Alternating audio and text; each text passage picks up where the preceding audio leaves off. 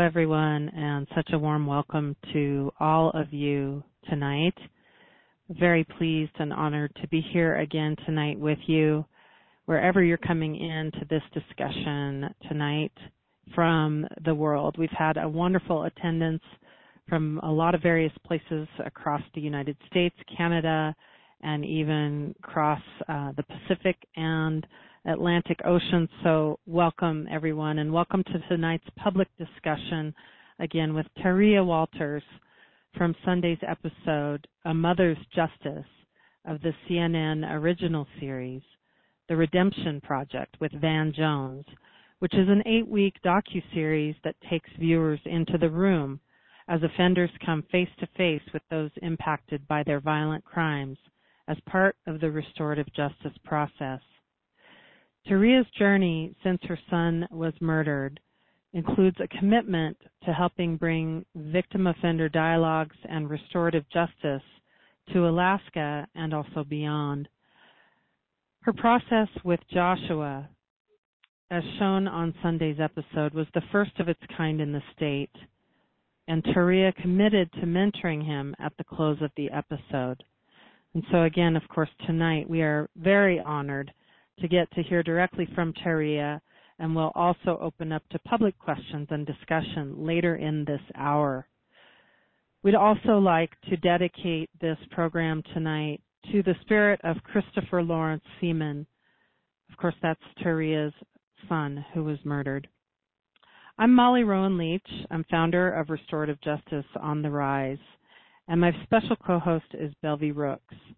Restorative Justice on the Rise was founded in 2011 to provide a powerful dialogue and podcast series featuring global experts in the field of restorative justice.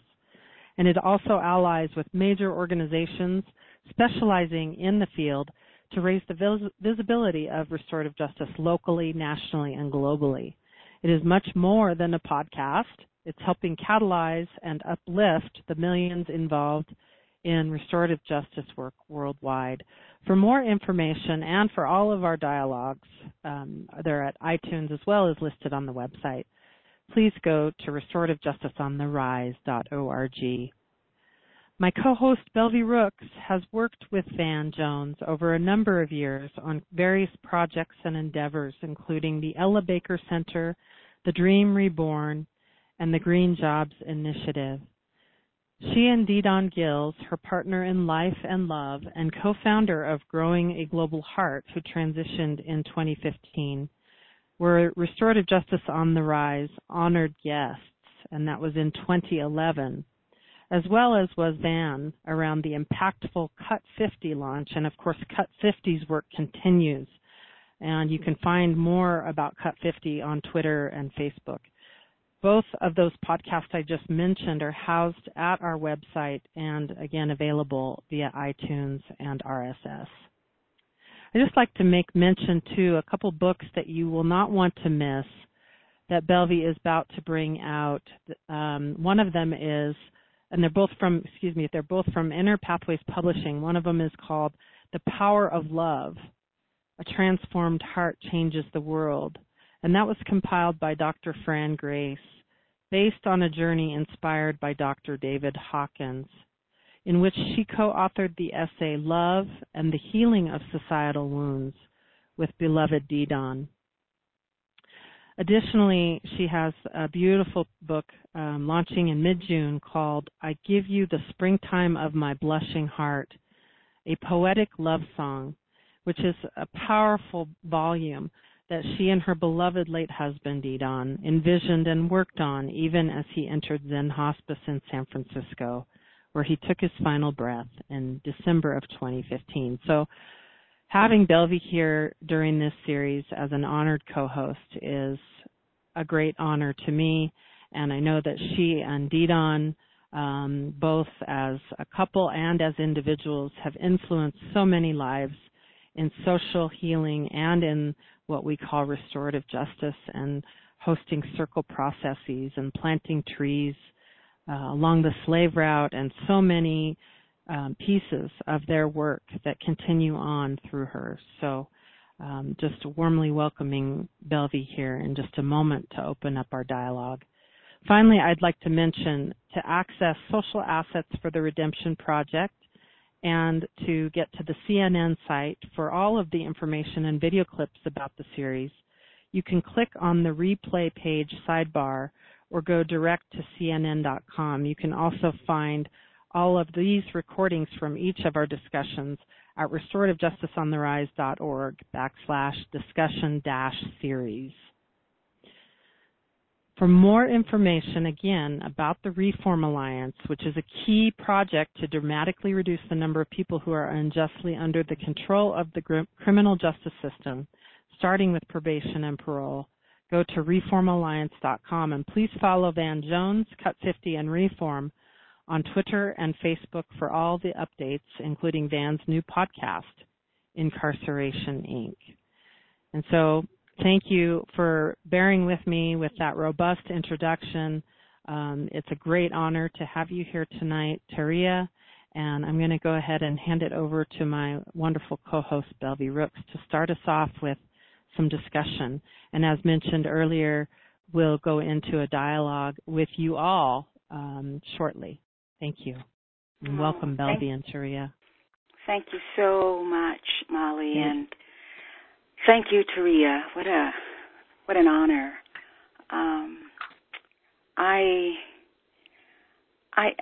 I've been sitting with a question. I'm just curious. When did you know, and how soon or long was it after your son's murder? But when did you know that you wanted to reach out to Josh?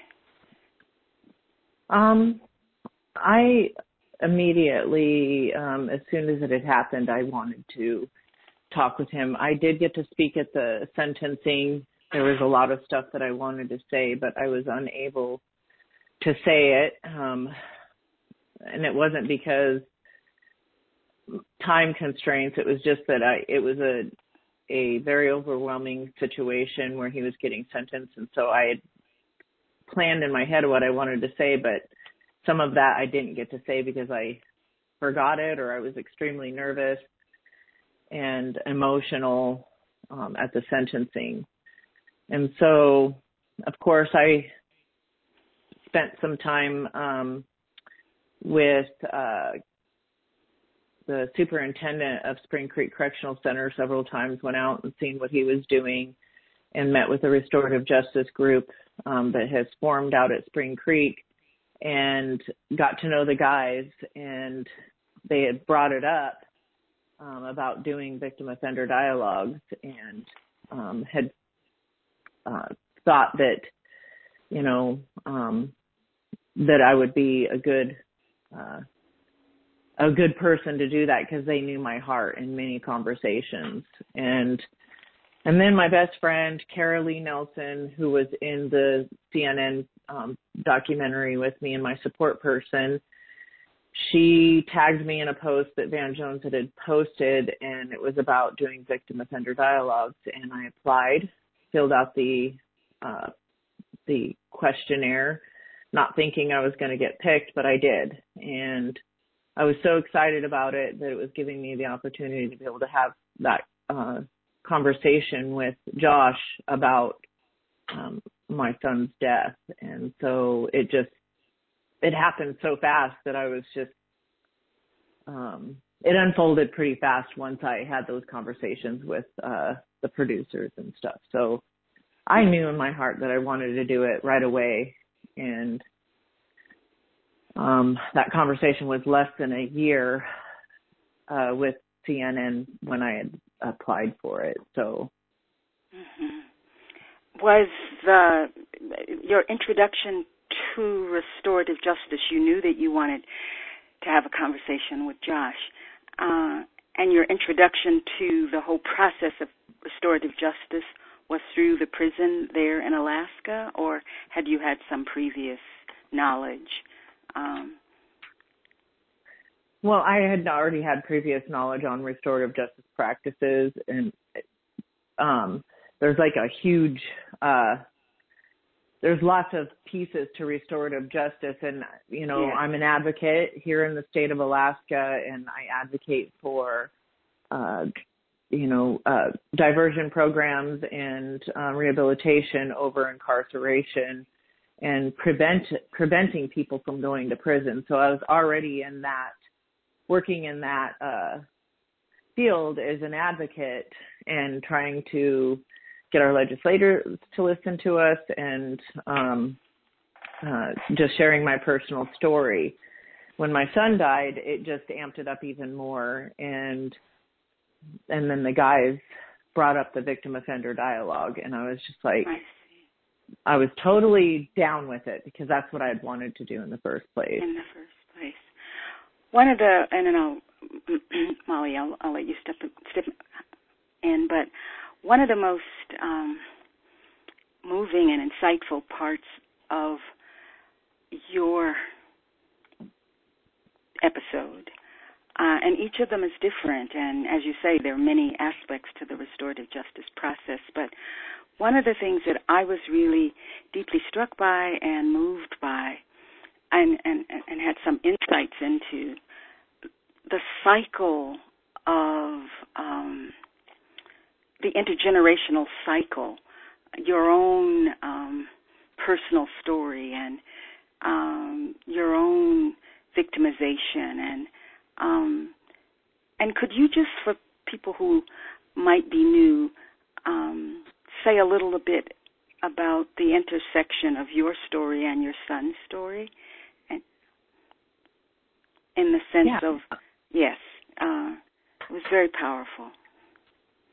Yeah, so I had grew up in a very chaotic, very abusive home, was in foster care, juvenile detention, group homes, and then eventually adult prison. And it was just a revolving door for me. I was caught in the system since I was 11. 1984 is when I went into the system. And then I got stuck in that system off and on up until April of 2016 when I was released off of discretionary parole. And so I went through my own restorative process, not in a way that would be official, but I listened to my son.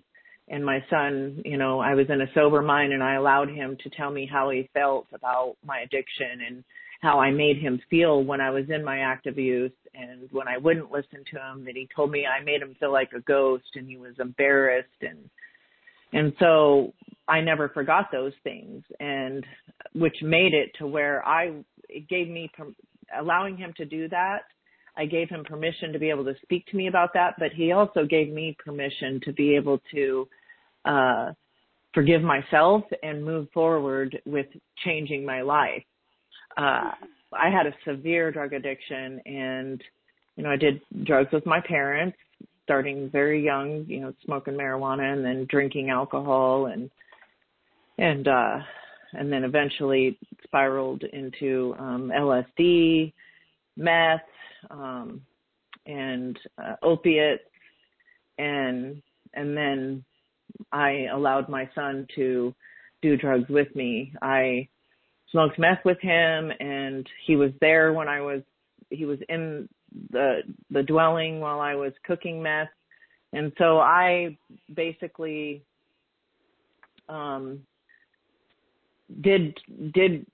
lived out exactly what I did with my parents. I lived it out with my son, and I was ashamed of that. But I didn't know any different. And so when I went to prison, I just made a decision that I wanted something different. I didn't know how I was going to get it.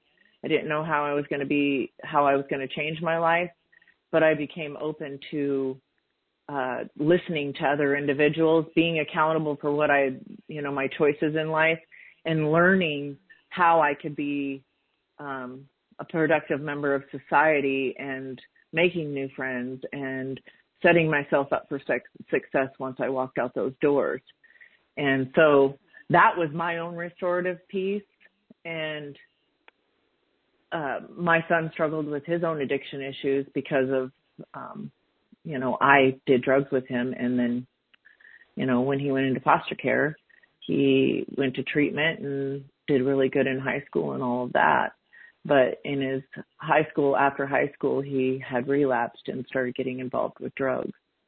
And that was devastating to me. So it was just, the tables had turned. While he's begging me to stop, here I am doing the same thing with him when he went into relapse. And so,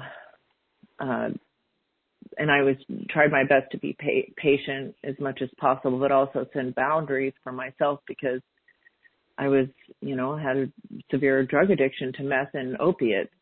And so when he was using that, I had many times I just set up those boundaries. If you're going to stay with me, you can't be using drugs. And I did my best to offer solutions for him. But as we see that, he didn't make it. And that to me was excruciatingly devastating. And for a long time I had guilt with that. And I told him many times, I'm so sorry. I'm sorry that I raised you the way that I did. And he would tell me, stop apologizing. And the letter that I read in the beginning of the dialogue with Josh, I didn't find that letter until after my son died. A lot of it wasn't shared in the CNN series because of time, but he spoke from his heart, and he lived that out when he was alive. And so when I read that, it just really resonated with me. And he forgave me. My son forgave me. So why would I not live out exactly what he would expect? What he did with me, I should do the same thing with other individuals that have caused harm to me. And so, yeah. Belvy, what you were bringing with that question weaves so beautifully, Taria and Belvy, into that moment where I believe you and Josh realized Chris was 13 and his son was about to turn 13. Is that correct, Taria? And it was a pivotal moment in that, at least in the part of the process that we were able to see on camera. Can you share a little bit about that moment, and then maybe a little bit of how that might be with you now, be present with you now? Well, obviously I'm about prevention, and when he shared with me that his son was 13, in my mind I was like, he has an opportunity to turn this around. He doesn't, his children are very resilient, and they love their parents. And I know that his son loves him irregardless of, what he's in prison for. And so I wanted to encourage him to turn his life around, that there's still time, and that he could be the father that his son needed to be. Even though he's incarcerated, he still has that opportunity to show him that he can be a different man. And since then, he's sent me pictures of his son, and he has called me and talked to me about, what can I do? Tell me some of the things, give me some advice. And something that the CNN documentary wasn't able to put in there too was, the facilitator, Lauren Walker, she's just a rock star, and she has a plan. It wasn't just about doing the dialogue, but coming up with a plan, that he could follow while he's incarcerated and do these things. It's kind of like a reentry plan. Even though he's got 20-something years still to go, it gave him an opportunity to set goals.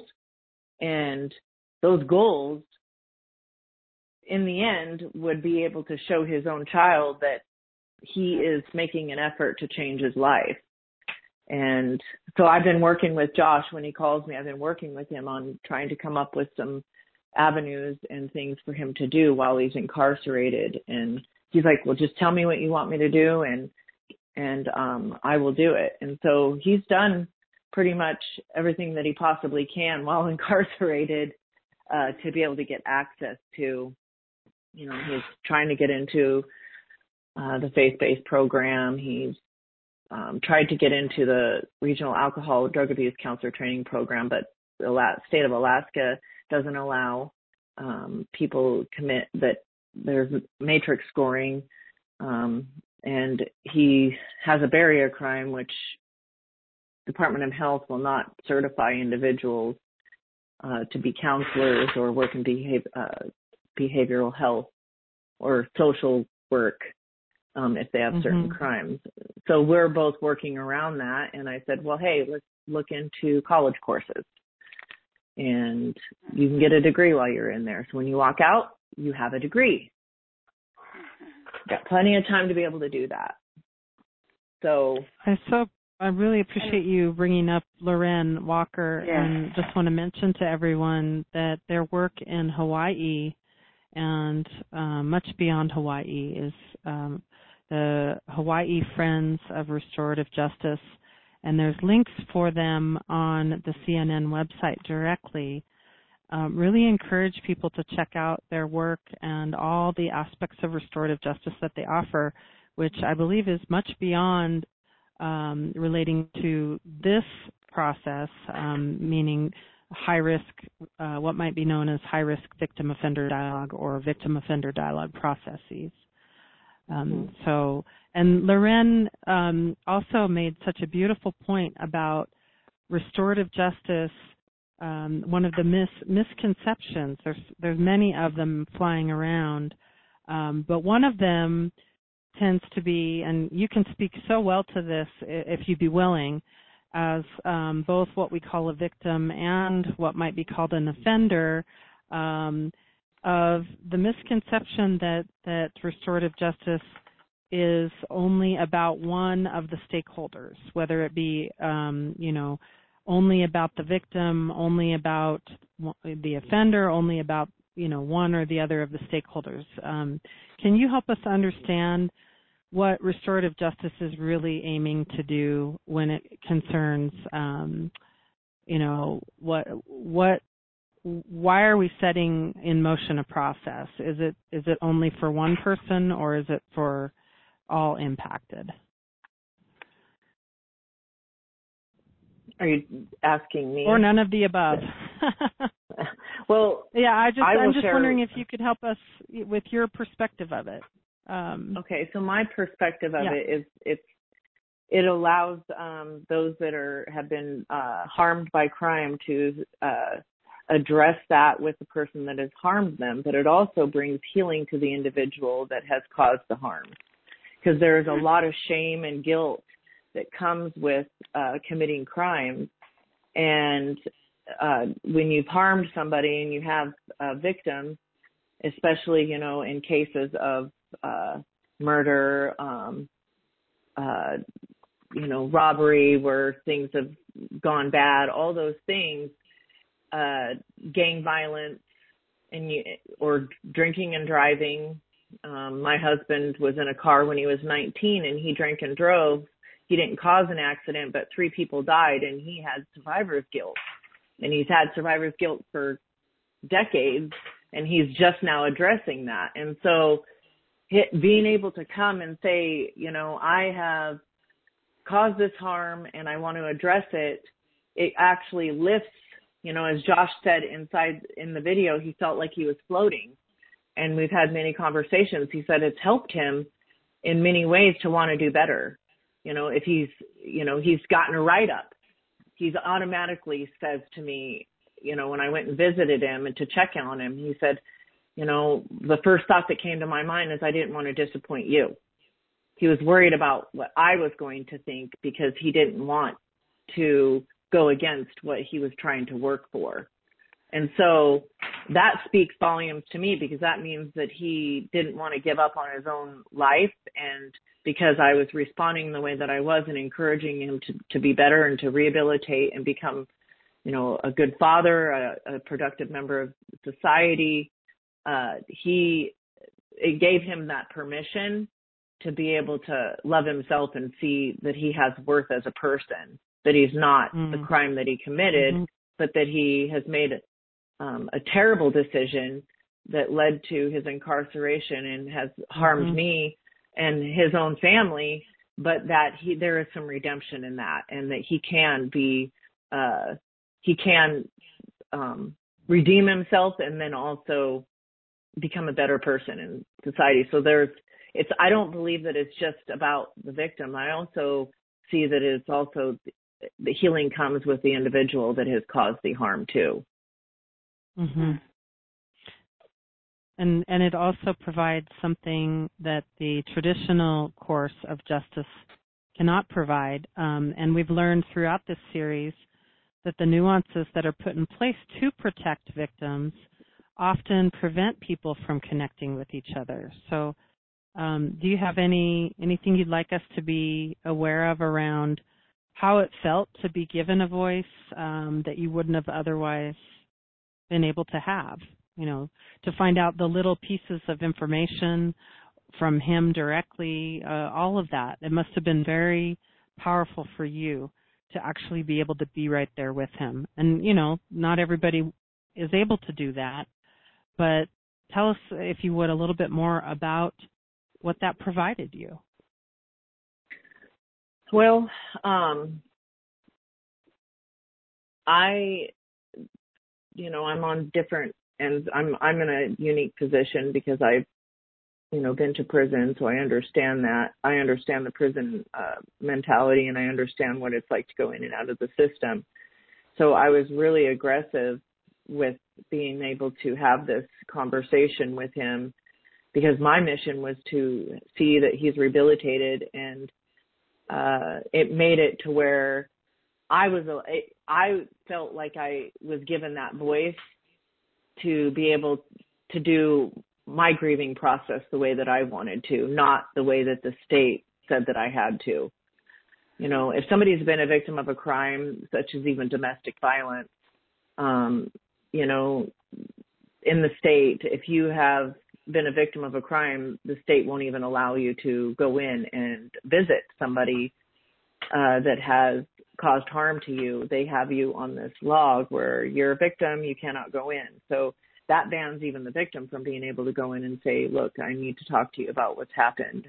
What can we do to fix this? And so it really opened up it allowed me to be able to come to a place of a weight being lifted off of me, and it gave me a voice, and it allowed me to be in a space of another level of healing. And I wasn't just stuck there with all these questions. And I know that Van said at the end of it that there was, why did you do this to my son? I didn't want to know the details.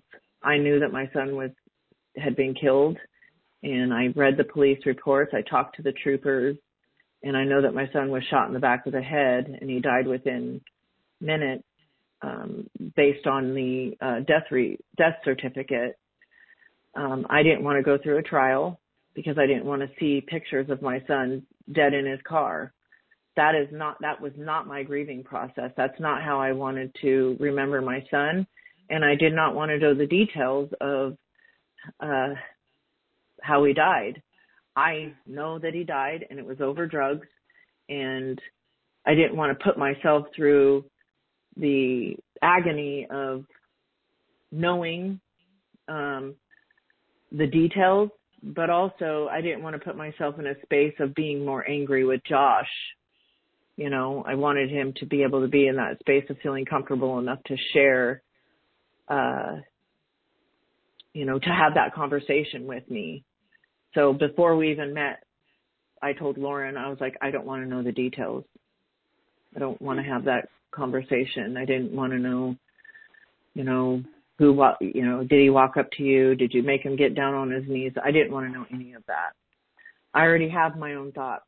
I have my thoughts of, did he know that he was dying? Or, I said it in the CNN documentary. I already have those thoughts. but I didn't want to make it worse for myself. So.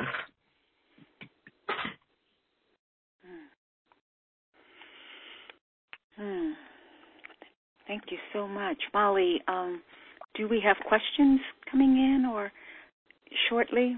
Should we transition and expand? I have some other questions I have. Thank you. I want to ask, but I also wanted to see if there were others.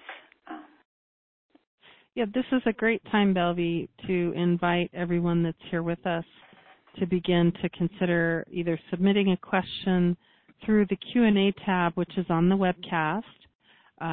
You can just type your question in or your comment, or you can also participate live with us by pressing *2 on your telephone keypad to ask a question. That puts you in a queue and notifies us that you might like to speak live with us. And you're warmly welcome to do that, either one of them. And we'll go ahead and start taking those now for the rest of the hour. We're going to close up slightly sooner tonight, just due to deadlines and time constraints that we have. We also want to honor Loren Walker once again of the Hawaii Friends. She couldn't be with us tonight due to traveling to Nepal, but we're hoping we get to converse with her at some time soon. And so, Belvy, while we're getting people's questions in and all that, why don't we go ahead and hand the mic back to you for a little bit more dialogue? Thank you. Thank you. Actually, one of the, as I said, one of the things that I was just tremendously impacted by, because often, we don't understand, people's lives and realities, and, all of our lives and situations are different and our stories are different. And so I was very moved by and had a lot of compassion for the cycle of neglect and violence and, just that you had as a child, and that in some ways got replicated when you were a parent. But what I was also deeply struck by, was the pattern of those kinds of cycles. But having the opportunity through your work now, and seeing witnessing breaking those cycles. And I feel your story and your courage is just a real testament and an inspiration, really, to what breaking that silence, breaking the cycle looks like. And I I just wanted to share that. Can I share a little bit of how that cycle was broken? Yes, please. So I think that, sometimes, people are going to end up in the system as children and stuff. And I think that we need to change the culture of what happens to somebody, a child or even an adult, when they get stuck in that system. The whole culture itself has to change. There has to be a shift. And what worked for me while I was incarcerated this time, whenever I did have that opportunity to change my life, was that I had people investing in me. We had the Alaska Correctional Ministries here in the state of Alaska that goes inside the prisons. They have lots of volunteers. And I went and did the faith-based program called the Transformational Living Community, that is set up for accountability, but also revealing to an individual their worth and transforming their thoughts and helping them become better people. So when they get out, they're better. They understand that they are not their crime, but they are, and definitely not their past, that they can change their lives. And so I think that, my message has always been, whenever I do talk with legislators or I go and I share my story, that if the system was so great, then why was I in it for so long? And in order for that to change, people have to start taking a look at the policies and the procedures that they're doing. And we have to learn to see people as human beings, not just a number or another child going through the system. Those cycles are broken the moment that cycle should be broken the moment they get into the system. There needs to be a better process for that person and or that child, so that they have an opportunity when they do grow up. You know, I was already in foster care at the age of 11 and went through 13 of them within 2.5 years. And so that I didn't feel like I had any belonging. And by the age of 14, I kept running away. And because I didn't like the foster homes that I was in, it was some of them extremely unhealthy. And so they put me in group homes, and then I could run away again. And so because I was a ward of the state, it was against the law to run away. So they charged me with unlawful evasion, which basically is running away. And they institutionalized me for 2 years inside at the age of 14, they put me inside an institution where I was locked down for 2 years because I wouldn't stop running away.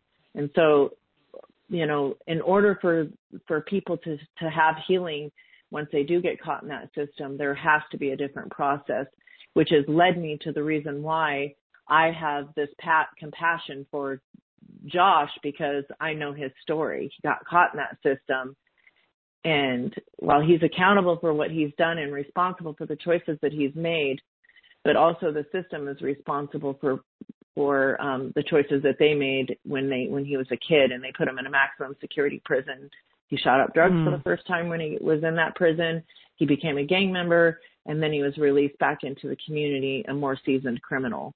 So prevention is the key, and getting our individuals within the system retrained. And not just retrained, but if they're a correctional officer, they should be trained in de-escalation, crisis intervention, trauma. All those things come into play because a lot of individuals that are incarcerated have those trauma issues. They have pain. There's a reason why people are using drugs. It's not just because they like it, you know. And Teria, sorry. Let you complete that thought. Yeah. So I'm just saying that those cycles can be broken, but there has to be a different approach. And I'm very thankful to all the mentors and the volunteers that came into the prison and invested in my life. And I really wish that a lot of individuals nationwide had the opportunity that I did, because it changed my life. And helped me be the person that I am today, to include my son being in that process. Thank you so much. In 1973, or close thereabouts, the Department of Justice in the United States admitted that punishment does not work.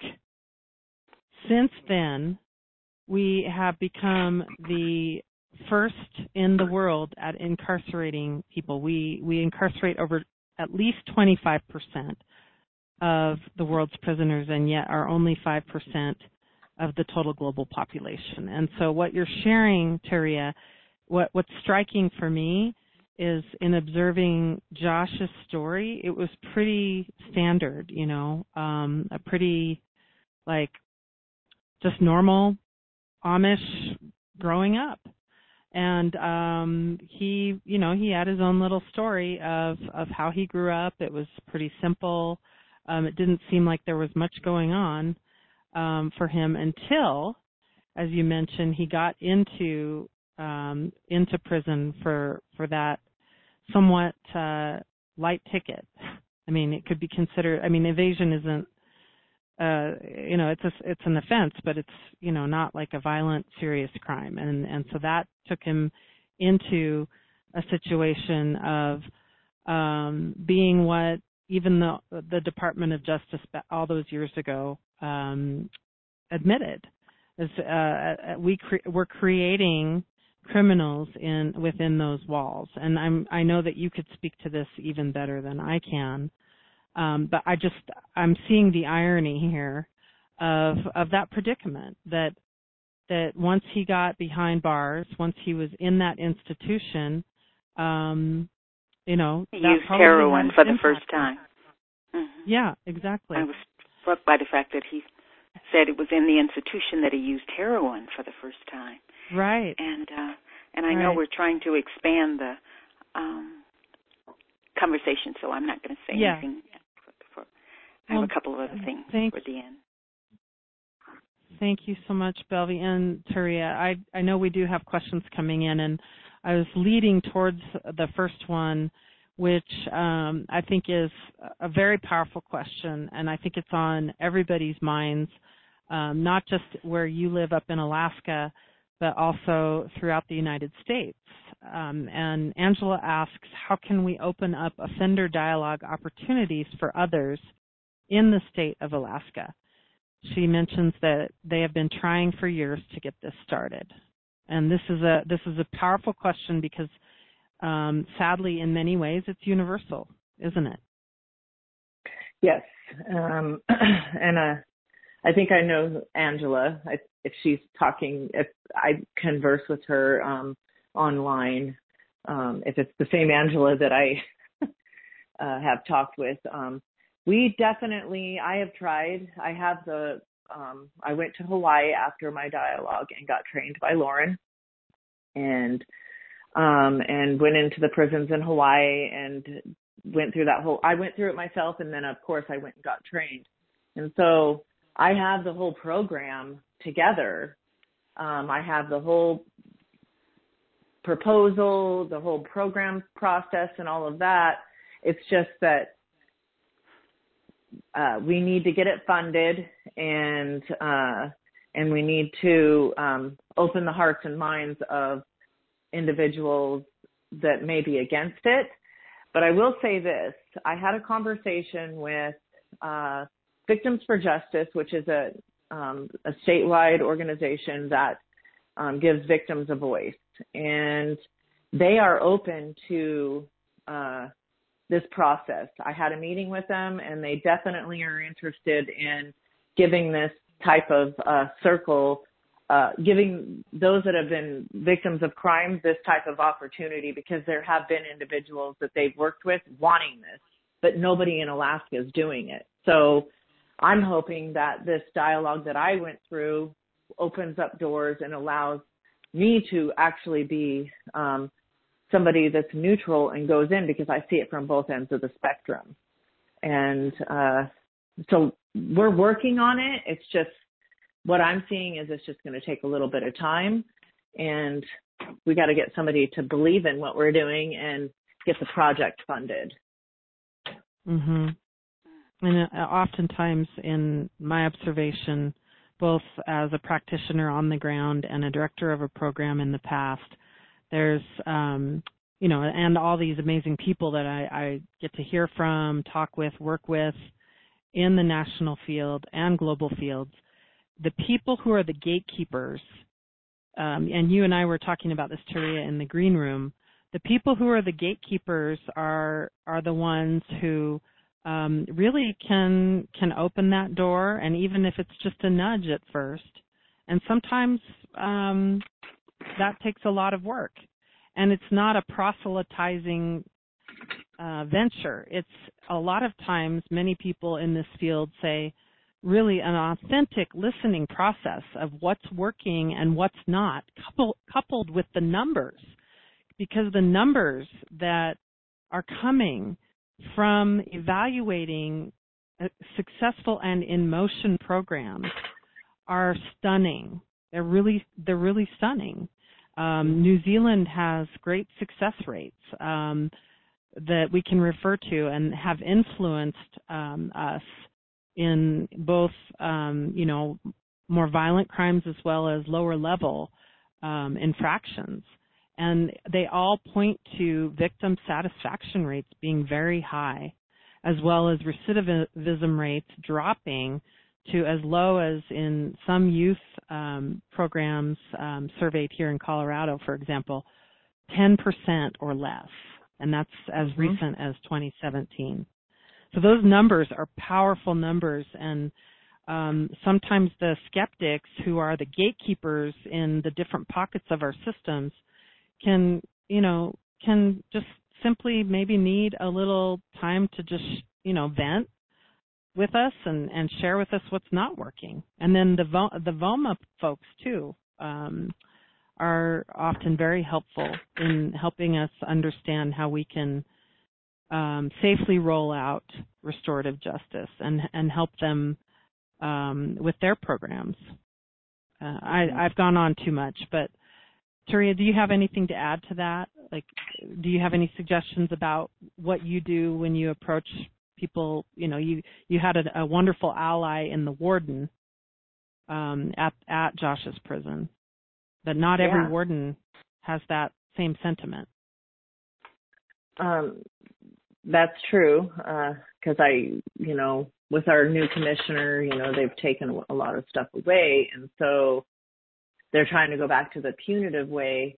And, I hear all the time, and this is something that's been said to me many times, is that won't work in America, but it will. When we look at Norway, Germany, New Zealand, all these countries that are taking a different approach to crime, and also doing reconciliation, having those opportunities where people can have those dialogues, it works. And to have the idea that it wouldn't work in America is silly, because human nature is human nature.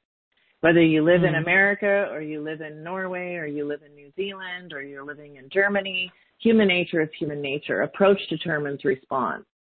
And so if we approach this in a more caring and kind way and say, look, we actually listen to somebody that has caused harm, listen to their story, and then come up with a solution to help them become better, then our communities and our nation can start healing.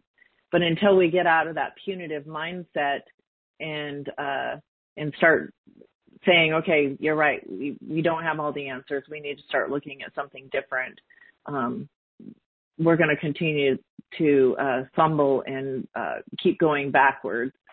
I want to give a lot of credit to Dean Williams, who is Colorado's Department of Corrections Commissioner. While he was the Alaska Department of Corrections Commissioner, he went to Norway and he was working really hard to try to change the culture inside our prisons by modeling some things that here in Alaska that they were doing in Norway. He was being proactive and very open-minded to even listening to people that have been incarcerated, and then also listening to, the victim side of it. And so I think we need people like Dean Williams and Bill Lipinskis and individuals that are actually doing this and see that have worked in this field and know what's working and what's not. Those are the people that need to be at the table and being heard in order for our culture and our situation to change. Belvy, we have a live question coming in. And Turiya, I just want to say I'm looking forward to the day that we have another conversation with Representative, or now Senator Pete Lee from Colorado, who was integral in the law that has been in place, which is a self-funding initiative that's statewide here in Colorado, that it's mainly focused on youth programs and what we call juveniles. I have a real problem with that word, so it's hard for me to say that. But getting Pete with Dean and others, and I think that's going to happen here soon. So I'd like to open up the line to our participant from New Mexico, from Santa Fe, Common Ground. Welcome. Hi, and thank you, everyone, for this beautiful conversation and for all the heart and soul and expertise that's being brought to it. And I just did want to affirm that in watching the episode, the warden was not your usual kind of warden. I mean, he was just amazing. And I'm a restorative justice provider here in New Mexico, and a lot has to do also with who is governor at any particular time. We had a program for in the youth justice system for 9 years, and then the governor cut all the funding because she was a former prosecutor, so didn't see the value in it. But I really support all the efforts and certainly the courage and beauty of this story. So thank you. Thank you. Thank you. And just out of curiosity, what is the name of your program in the Santa Fe area? We would love to be able to let our participants know about it. Yeah. Well, the company is called Common Ground Mediation Services, and we're working very hard to bring it into the district attorney's orbit, and primarily too, certainly with youth. The tragedy of this case was, getting thrown in and turned into a criminal as a not even adult. But another really huge population that needs to be served is those who have aged out of the so-called juvenile, justice system. On their 18th birthday, they still don't have that much executive function. Forebrain, really gets going at 25. So that age range of 18 to 25 is something we're trying to, serve. And but it takes years of lobbying sometimes to get the interest, or in the revolving door of, who's the gatekeeper. It was the term I heard. The gatekeepers revolve, and being able to sort of strike when the iron is hot, when there is a progressive gatekeeper. That's part of the luck of the draw, if you will, to get it going. But that is one of our areas of focus. But also there's some others that I won't take the time to open up because it's a whole other bailiwick. That I'm gonna fill out that form and email you, Molly. Oh, thank you. Great. Thank you. Is that so how much. I do it? Just on that form? And yes. And also, I just do want to say that I had the great pleasure of Belvy, of meeting Dedan in Russia at a conference. Oh. Yeah. What an amazing experience for him, and I would love to be in touch with you. Well, I'll take a look at what you sent to Molly. That was a powerful. I can just throw. Sure. I don't mind telling people my website is Common Ground, all one word, lowercase, at New Mexico, spelled out one word, lowercase.com. You can email me, but it was such an amazing experience, and I remember him so very well. And what an angel. So and I just want to say that from my heart. Yeah. Thank you. I'm so sorry. I have to just give a time check here because we only have a few more minutes. I didn't mean to go on. This is beautiful. Thank you so much for that message. Thank you. That's, of course, regarding Dedan Gills, beloved late husband of Belvy, and amazing human being, and social healing activist and advocate. So thank you for being a part of this conversation tonight from Santa Fe. And Taria, I just want to, recognize that you need to get going here in just a few minutes. And I'm curious to know if Belvy has any closing thoughts as well. So let's move into what would you like to leave us with? This conversation has gone so fast. What would you like to leave us with tonight? Well, first I would like to say that, restorative justice and being progressive and being smart on crime, not tough on crime, is not condoning crime. What I would really like to get our listeners to understand, and then also anybody else that may not be listening right now but will listen to this later, that we have to do something different. And doing something different doesn't mean that it doesn't mean that we're condoning somebody's poor choices.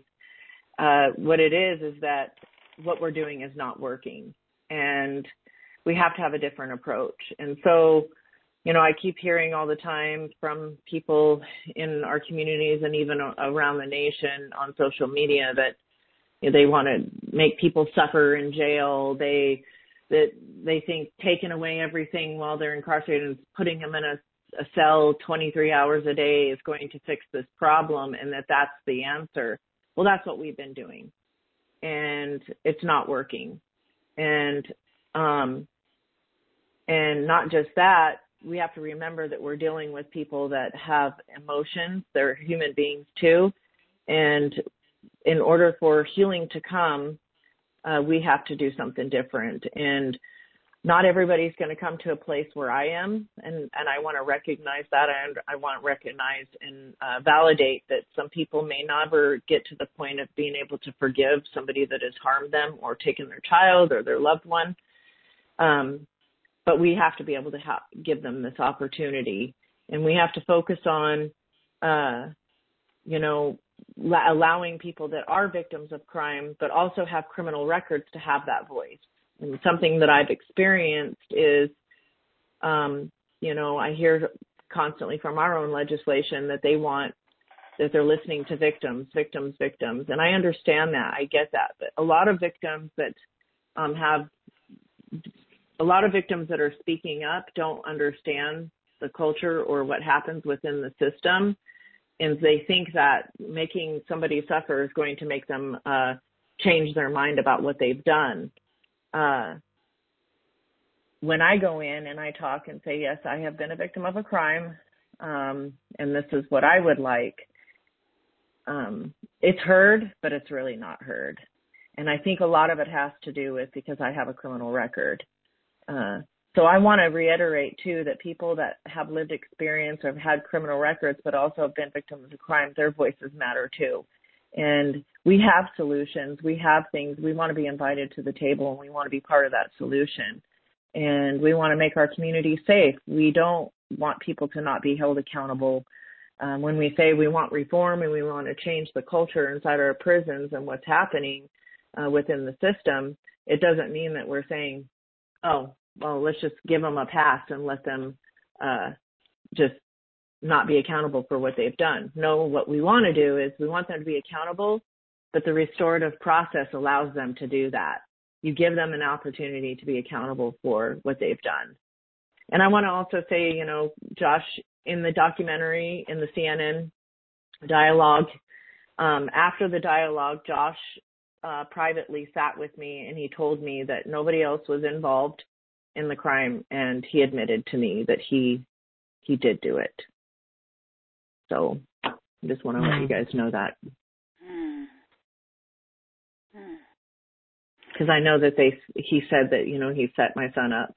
But I have a reason. I think I know why he did that, and I think a lot of it had to do with shame and guilt and being afraid to admit that he had done something, that he was the one that committed the crime. But when he sat down with me, I believe that opened it up to give him permission to be accountable and to have healing himself.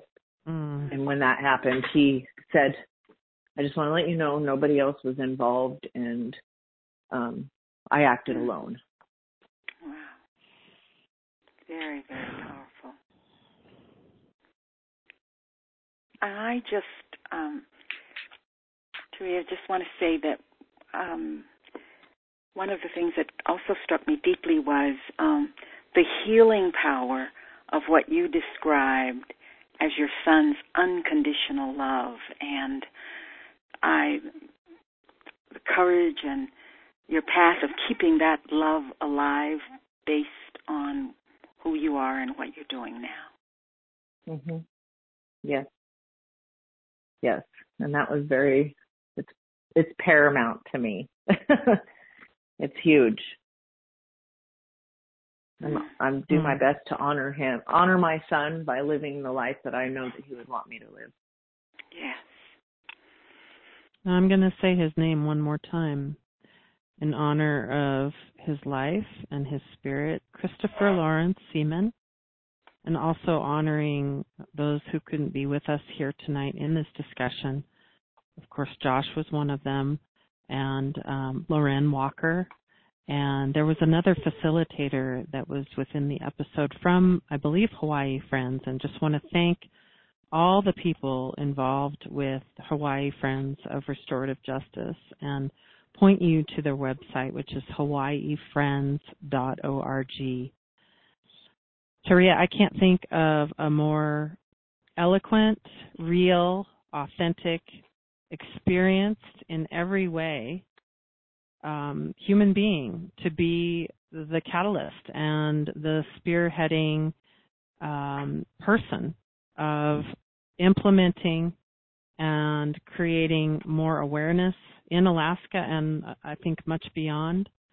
So I want to just honor and thank you for being with us tonight, and I want to thank my beautiful co-host, Bellevue Rooks, and all of you for being participants in this conversation. If anything comes up after the fact that you'd like to stay in touch with Taria about, please right now submit it in the Q&A or email us at the email that comes to you through your registration for this series. And we are really... Thank you, Molly. Oh, thank you. Thank you. Thank you. Thank you. And I want to remind everybody that you're cordially invited to join us again next week. And that's going to be with Jonathan Scherer and a stakeholder or two from next week's, this coming Sunday, that is, episode. Jonathan is with the Restorative Justice Project of the Law School at University of Wisconsin-Madison, and he has been doing very significant work in victim offender dialogue programs and trainings for many, many years, in fact, decades. So we're looking forward to hosting him next week. That would be next Tuesday at this same time frame. People are more than welcome to join us that have not signed up already. This is a free public forum, and we want to honor and thank Van Jones, the Reform Alliance, cut50.org, the team at Magic Labs Media, and, of course, Jason and all of the producers and directors of the Redemption Project with Van Jones. This has been a groundbreaking series so far. I know it's going to end its 8-week run, impacting the United States and beyond in ways that we are even yet to see. So thank you, and we'll see you next week. Good night, everyone.